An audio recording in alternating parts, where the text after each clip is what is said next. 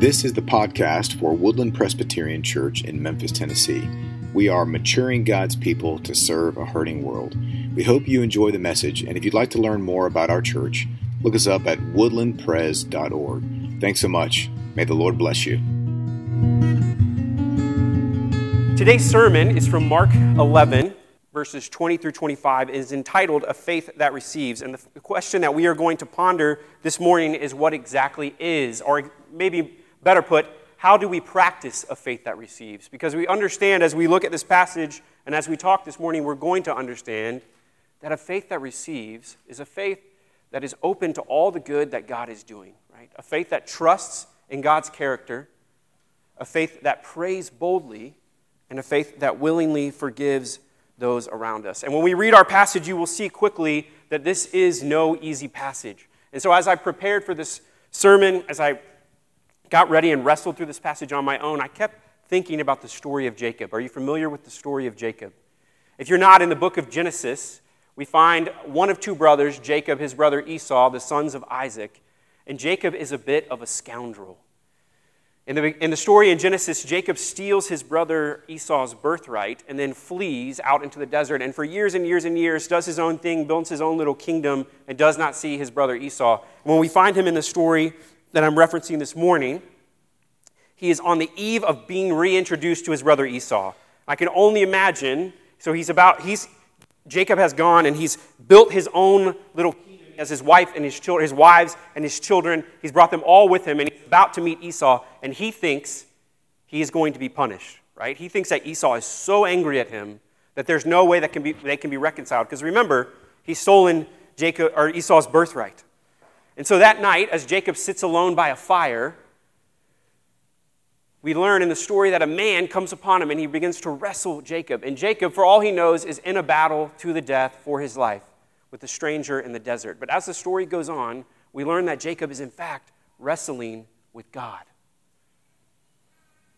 And as God wrestles Jacob, he quickly discovers he's not going to beat this guy. God is not going to beat our little Jacob. And so he touches Jacob's hip, he pops it out of socket, and even still, if you know the story, what does Jacob do? He doesn't let go. He continues to wrestle with God. And finally, God says to Jacob, "What must I do for you to let go?" And he says, "I'm not going to let go until you bless me. I'm not going to let go until you bless me." And what does God do? He blesses Jacob, right? He makes Jacob into the nation of Israel. That night, he gives Jacob the name Israel, which means he who has striven with God, one who has wrestled with God.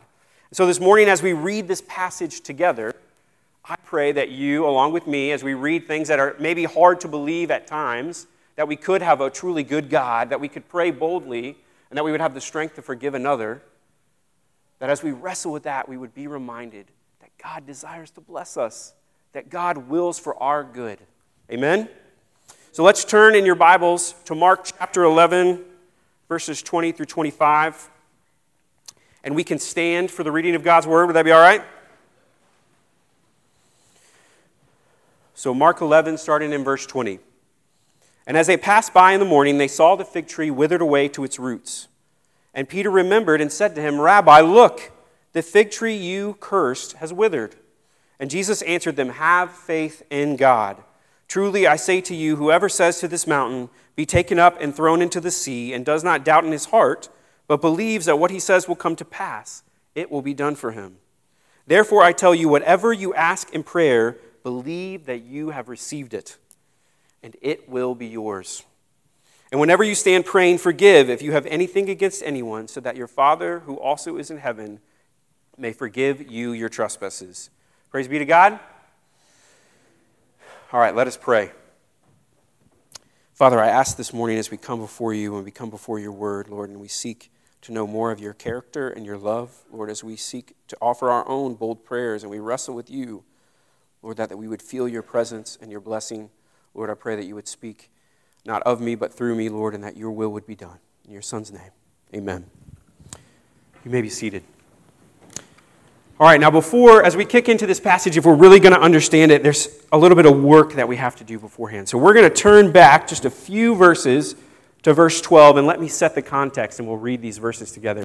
So when we come upon Jesus, In chapter 11, he is entering into Jerusalem. This is Palm Sunday. This is the triumphal entry. And if you're familiar with the gospel stories, there's something that you'll notice about them, which is in the beginning of the gospel stories, things are moving very quickly. We're going through years, very rapid succession. But at the end of each gospel, and Mark is no different, everything begins to slow.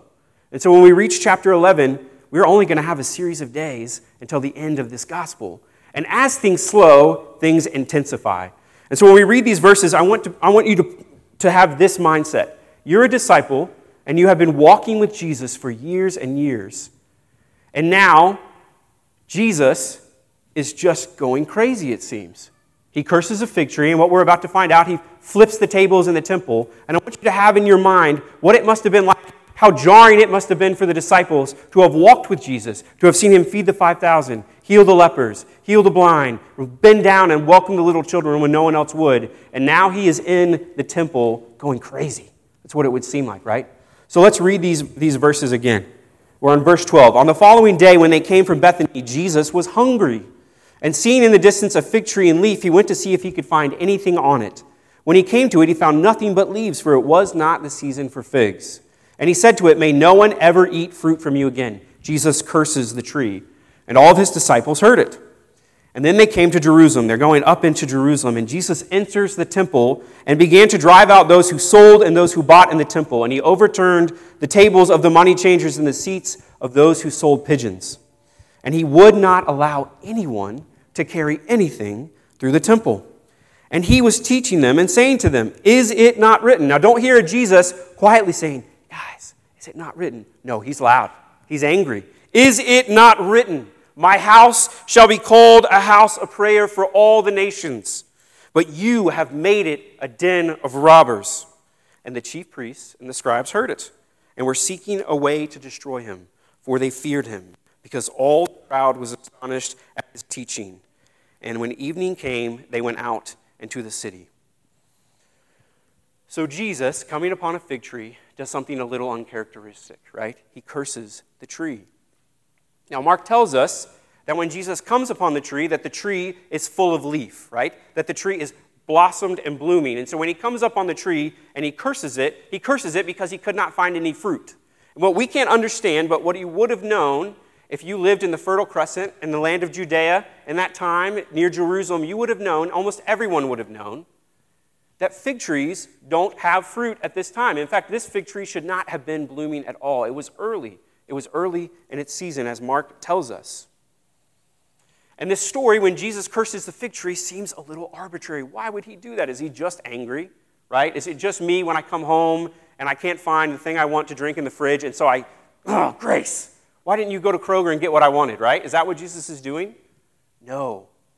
We look next that Jesus comes into the temple, and at this time, if you were a first century Jew and you were coming into the temple, you would have probably walked up to the Temple Mount, and you would have seen a temple bustling with life and energy and enthusiasm. It would have looked like a fruitful place. Is that what Jesus found? No, he found a temple that was utterly devoid of spiritual fruit, wasn't it? He found a temple that was full of narcissistic, introspective faith, right? It was about the people, not about God. And if you know the history of the temple, this was a great tragedy because the temple was where God's people went to fellowship with God. It's how people in that time, God's people, the Jews, went to be with God. They would go and they would offer sacrifices for their sins. They would worship. They would fellowship together. This was that place. This was a great place of honor. And yet here Jesus comes and he finds it full of death, full of spiritual death. There is no fruit here. And so when Jesus curses the fig tree and he curses the temple, he is doing the same thing. He is condemning the lack of fruit. But he's not doing it arbitrarily, and it's essential that we understand that to understand today's passage. Because if you know anything else about the story of Scripture, then you know that Jesus would say, in another gospel, Jesus says, "Tear this temple down and I will rebuild it in 3 days." And the temple that he is referring to is himself. What the disciples wouldn't have known then, but I can only imagine they would have figured out later down the line, is that Jesus was about to replace this temple, right? The place that they had worshipped, the place that was full of no fruit at all, would be replaced by the man and the person and the work of Jesus Christ, the Son of God. Amen? And that Jesus would make all things new.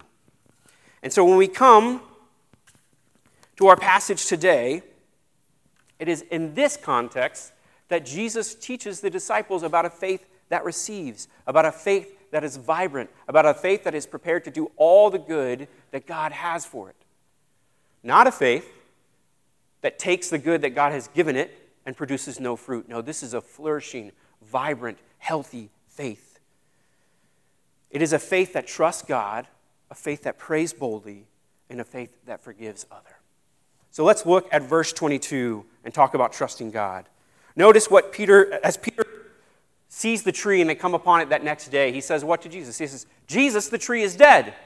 And what does Jesus reply to Peter? A little bit nonsensically, he says, have faith in God.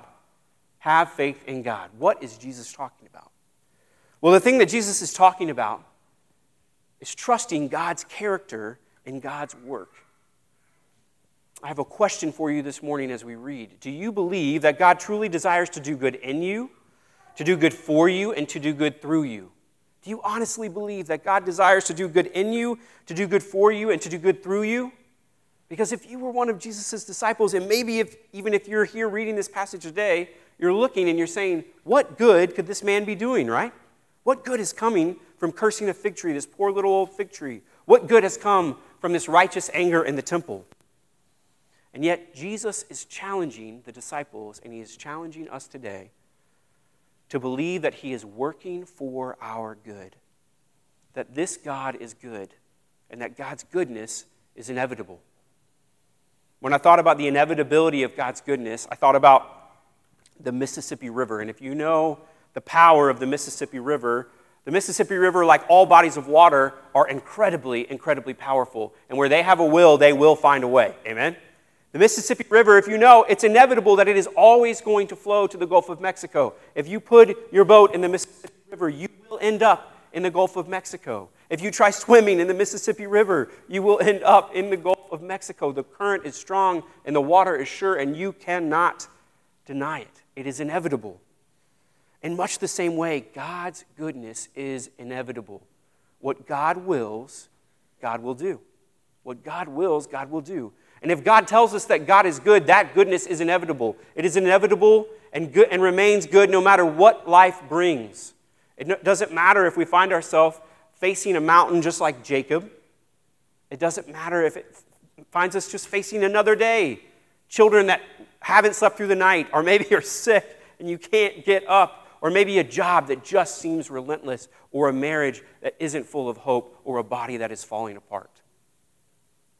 Even in the face of those things, God's goodness is inevitable.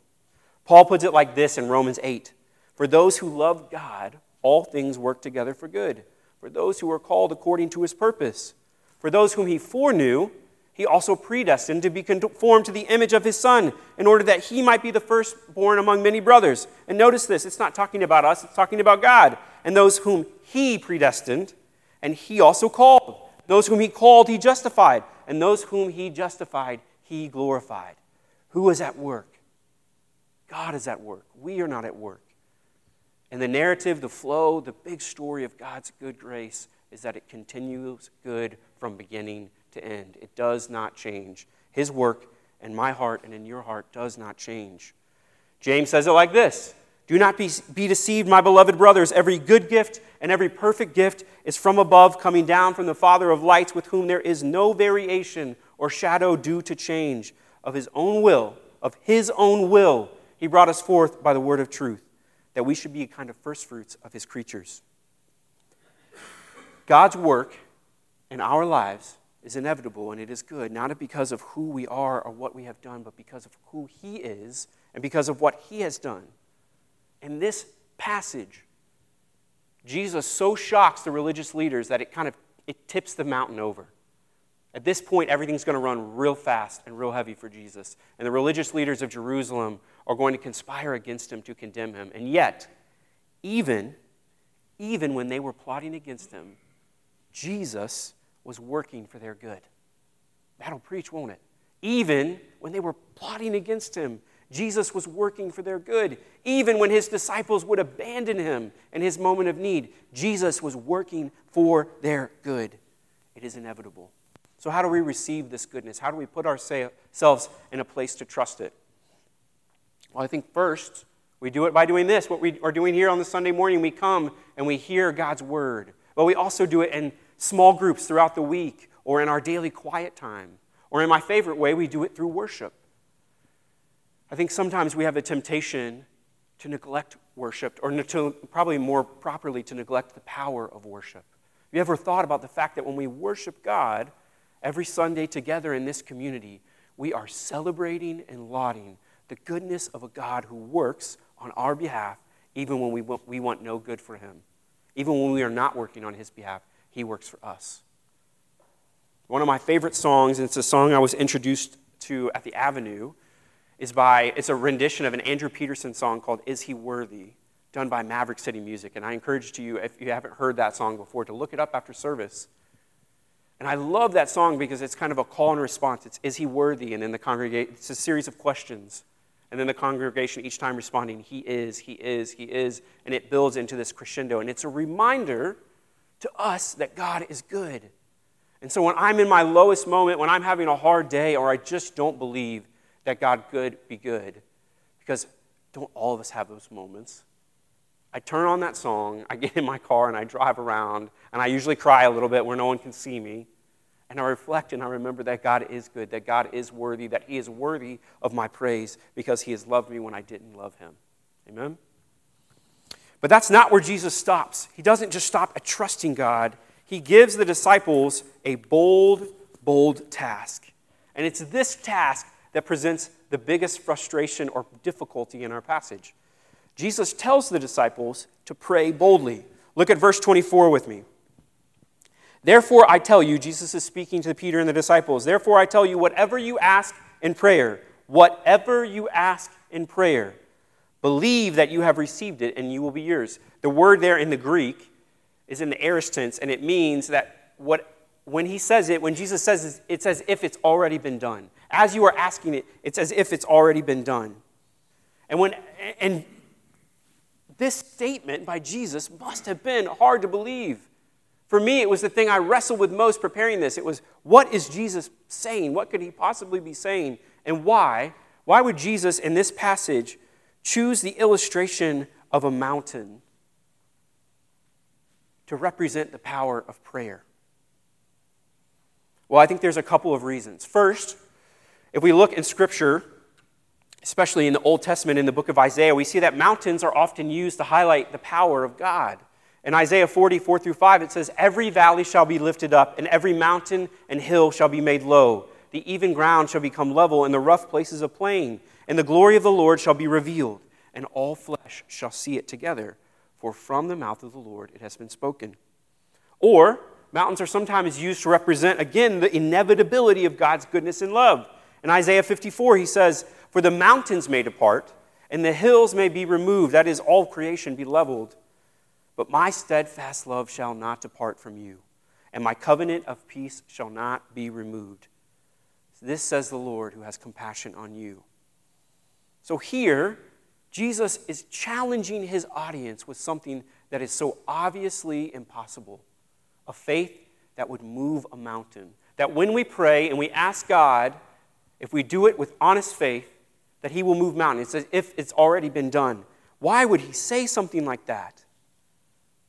Well, it's to remind us and to hammer home the idea that if God wills it, God can do it. If God wills it, God can do it. Nothing is impossible for God. But there's another aspect to this. Jesus literally asked the disciples in prayer to go to God and ask for whatever they want. And I think we need to take Jesus honestly when he says that. He affirms this in Matthew 7 through 11, when he says, ask and it will be given to you, seek and you will find, knock and it will be open to you. For everyone who asks receives, and the one who seeks finds, and to the one who knocks it will be opened. Or which one of you, if his son asks him for bread, will give him a stone? Or if he asks for a fish, will give him a serpent? If then you who are evil, you who are sinful, know how to give good gifts to your children, how much more will your Father who is in heaven give good things to those who ask him? If you're a parent, you know that well. Yesterday, my daughter and I are driving in the car, and she says, Dad, I want a Chick-fil-A lemonade. And before I could even think to say no, because we didn't need a Chick-fil-A lemonade, I'm on my way, and I said, great, that sounds like a great idea. And she's so excited. My wife is looking at me like, why did you say that? We just had breakfast. What Jesus didn't say in this passage, but what he did say is to ask. What he didn't say is what's implied in that asking. And so I'll remind you to think of the disciple, Jesus, or to think of the temple. Jesus walks into the temple, and like we just said, just like the fig tree, he finds a place that appears fruitful, but isn't fruitful at all, right? It's not bearing any fruit. You might say that Jesus finds a place of hollow worship, or a place that is totally misaligned from God's will. We said the Lord's Prayer just before that, and what do we say in the Lord's Prayer? Thy will be done. And so the implied context in this passage is that we are to ask. We are to ask boldly, but we are to ask with a heart that is aligned with God's will. There's a Tim Keller quote, and for those of you who know anything about Keller, you'll know that he passed this weekend, and my wife encouraged me. She slipped some notes into my sermon notes, some Tim Keller quotes this morning. But there's a Tim Keller quote where he says essentially this, that for a man who's falling off a cliff, worse is a little faith, or a lot of faith in a strong branch, than a little faith better is a lot of faith in a weak branch. Do it all again, I don't have it with me. Tim Keller says this, for the man falling off a cliff, it's far worse to have a lot of faith in a weak branch than it is to have a weak faith in a strong branch. Amen? We aren't called to have a perfect faith. We're called to have a little bit of faith and trust that God is good. And then if God wills it, God will do it. And that if we have put ourselves in a position of trusting God's goodness, then we can trust that God's will is at work in our prayers. And those prayers may not come to pass. The things we ask may not come to pass in the way that we think it. If you think Jesus is crazy, just a few chapters after this, in chapter 14, he will be in the Garden of Gethsemane pleading before God that he would not kill him. Pleading so sincerely and so passionately that he sweats blood. So did God mean it? Did he mean it? Did Jesus mean it when he said that anything we pray, if we have faith, then it's as if it's already done? Yes, he meant it. What implied in this is that we ought to pray boldly, and trust in the will of God. Trust that God is at work. And if you don't believe me that this is the right way of seeing it, I have this illustration. If you were to know me a little bit, or you were to spend any time with me, you would quickly learn that I love science fiction. And one of my favorite tropes in science fiction is time travel. Are we familiar with the idea of time travel? If you're reading any story, or you're watching any movie, any TV show, and it's true for years and years and years and years, as long as we've been thinking about time travel, this little dilemma always comes up. Whoever's in the future always has this idea, well, if I go back and I fix this thing that's wrong, then maybe it'll fix this problem in the here and now, right? Is that how that works? No. In every single one of those stories, the person from the future goes back, they fix something, even something they think is benign. They return to the future and they find what? That chaos and confusion have erupted, that everything that they thought they were leaving is no longer there. And so can you imagine what it would be like if God let you and I simply name it and claim it? If he just let us whatever we wanted, we could just say, that's what I want to have. Would that be a good world? Would that be a good God? No, we live in a world of chaos and confusion. We already have so much power and influence over our world, and look what we've done.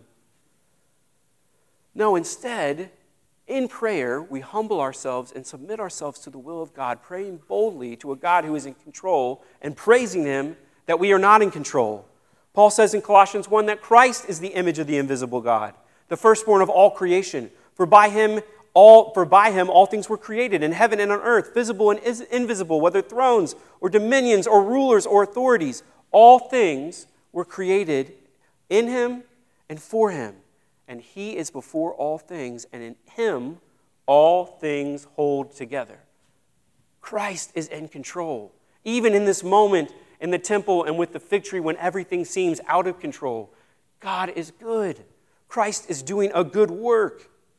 When we pray boldly, we do so knowing that Jesus is sovereignly in control and that that's a good thing.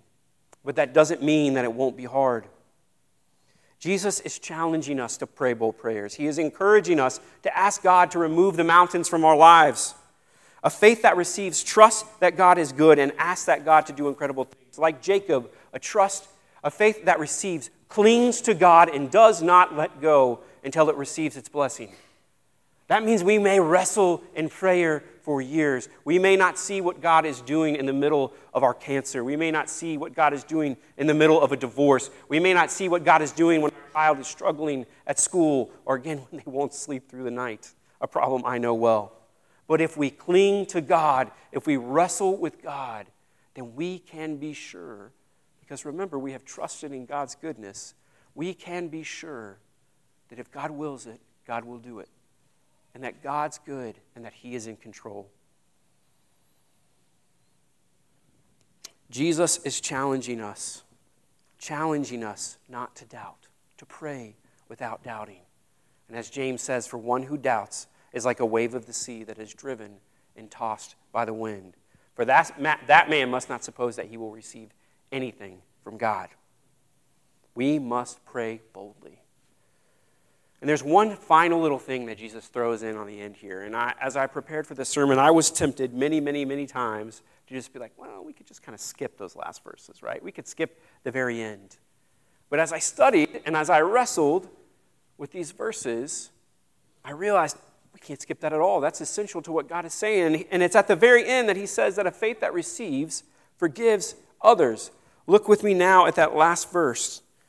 And Jesus says, and whenever you stand praying, forgive if you have anything against anyone.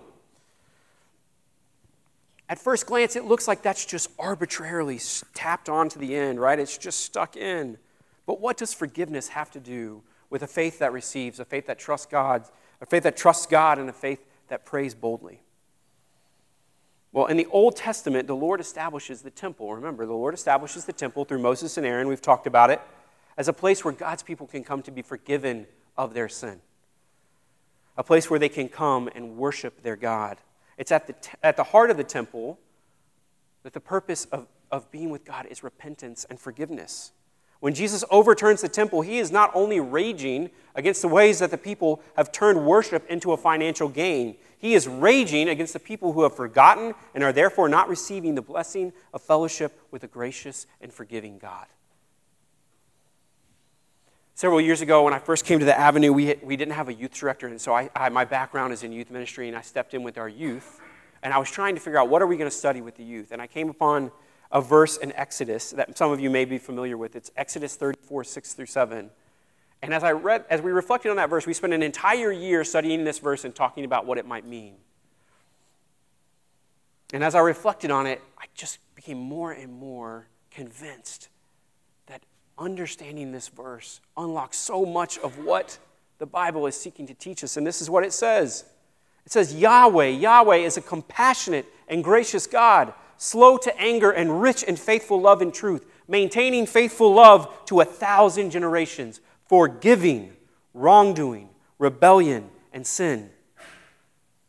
And unless we are convinced that our God stops there, but He will not leave the guilty unpunished, bringing the consequences of the father's wrongdoing on the children and the grandchildren to the third and the fourth generation. And Exodus isn't talking about a bipolar God. It's talking about a just and gracious God that is unlike any other God of any other religion you will find anywhere else in all of human history. It is a God that we can put our full faith and trust in to forgive us. And that putting that full trust and faith in Him to forgive us, we can also know that that God does not leave sin unpunished. Jesus marched His way to Jerusalem because that God would not let sin go unpunished.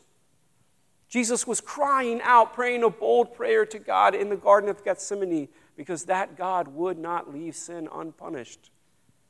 And yet, through a God who would willingly sacrifice His own Son because He was that just, you and I can receive a God who is gracious and compassionate, slow to anger, abounding in faithful love and truth, forgiving wrongdoing, rebellion, and sin. And brothers and sisters, if we can receive that kind of forgiveness, shouldn't we also forgive our brothers and sisters? Shouldn't we also forgive those who have wronged us? And this is not a forgiveness, unless we be confused, that has to deny justice. It's a forgiveness that lets go of justice and puts it in God's hands. It's a forgiveness that fully trusts in the fact that God is good, that God is just, that God will not leave the guilty unpunished. And so at the heart of God's promise, at the heart of his gospel, is the message that he will forgive our iniquities, that he will forgive our sin, that he will redeem us, his people, that he will keep his promises. When he exhorts us to forgive, he is again affirming that a faith that receives is a faith that aligns with the will of God, a faith that looks like God, demonstrates a heart that has been changed by God. It is not a fruitless temple or a fruitless tree. It is a fruit-bearing heart, a fruit-bearing life. And one of those fruits is forgiveness. Faith that receives forgives because faith that receives has trusted a powerful God to do powerful things. Do you believe that promise? Earlier I asked you a question. I asked you, do you believe that God desires to do good in you, through you, and for you? And that's a hard question to answer. Because we may say this morning that, yeah, of course I believe that. Why wouldn't I believe that? But I have no doubt that at some point this week, maybe it's just after you leave here and you get in bumper-to-bumper traffic on Poplar, or you hit one of those potholes, or the right lane is just a little too skinny, you'll go, God's not good. Or maybe another thing happens in Memphis that makes us all question, is our God in control, and what is this place he has put me? Maybe you get a call after church and something terrible has happened. Or maybe you just go home and you're alone again for another Sunday afternoon and you're wondering, is God really good? Is it true that God would do good through me, for me, and in me? Brothers and sisters, this passage, if it convinces me of nothing else, convinces me that yes and amen. Jesus would not, could not, did not tell his disciples to pray boldly with a faith that receives if there was nothing to receive. If there was not a good God, a God that was so amazingly good, so much more magnificently good than we could ever imagine. So as we leave here today, as we end our time of worship together, my encouragement to you is to go home with that truth. Go home trusting that you worship a good God. And if you don't believe it, open your Bible, start at Exodus 34, verses 6 through 7, and read and read and read. You want a story of God's goodness? Go to the Exodus story itself and read of God's people in slavery in Egypt for 300 years with no faith that they would be delivered. When God sends a deliverer, they scoff. And see how that God works. Turn forward to the end of Mark and see how a people who have abandoned and mocked and crucified their God and Savior Jesus Christ find redemption and healing through the resurrection. Jesus has told us, his brothers and sisters, that when we pray in accordance with God's will, we should act as if we have already received it. Why? Because the God we trust in is a God who is working in us and through us and for us to greater things than we can even imagine. Amen? Thank you for listening to this message from Woodland Presbyterian Church, maturing God's people to serve a hurting world. Again, if you'd like to learn more about our congregation, please visit us at woodlandpres.org. Thank you very much, and God bless you today.